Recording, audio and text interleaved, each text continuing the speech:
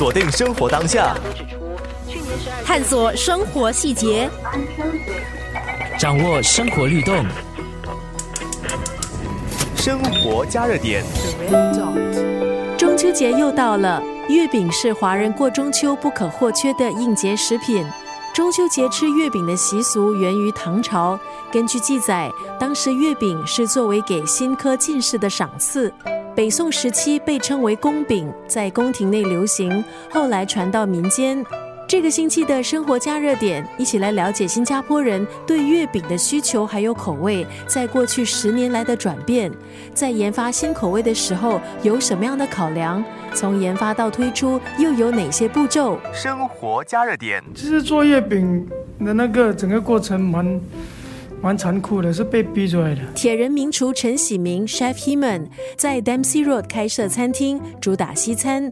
但是今年中秋，餐厅也推出口味独特的月饼，希望在本地的月饼市场分得一杯羹。很多人都问我嘛，西厨嘛，干嘛会做月饼啊？我就常常跟人家讲这个故事，其实真的是被逼出来的。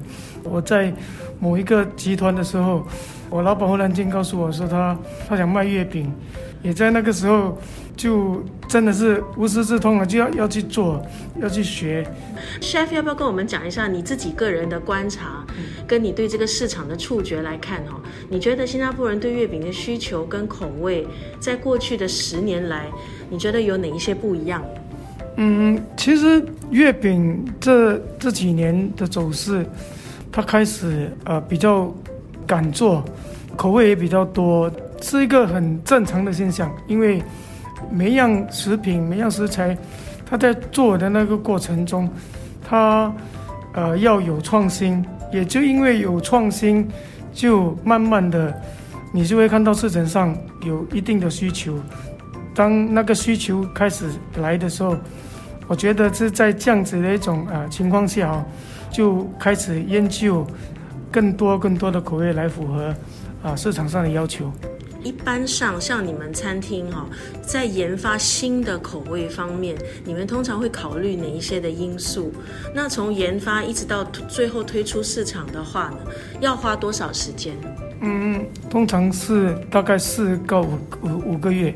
我们所谓的 R&D 嘛，我通常是做烘的比较多，所以那个烘的我必须要有一些所谓的回油的效果，它烘焙了可以在普通的这个 room temperature 站多久，这样子的一种情况下，我先把它搞定好先，然后再来就是口味。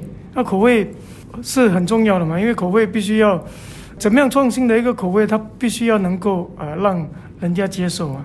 我会给一些朋友试吃，人家会给我 feedback， 给我反馈，这样的一种情形啊。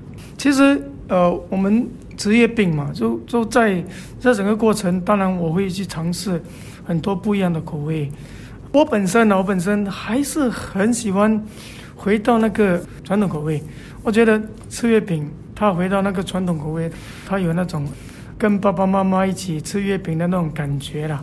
但是这是我自己本身啦。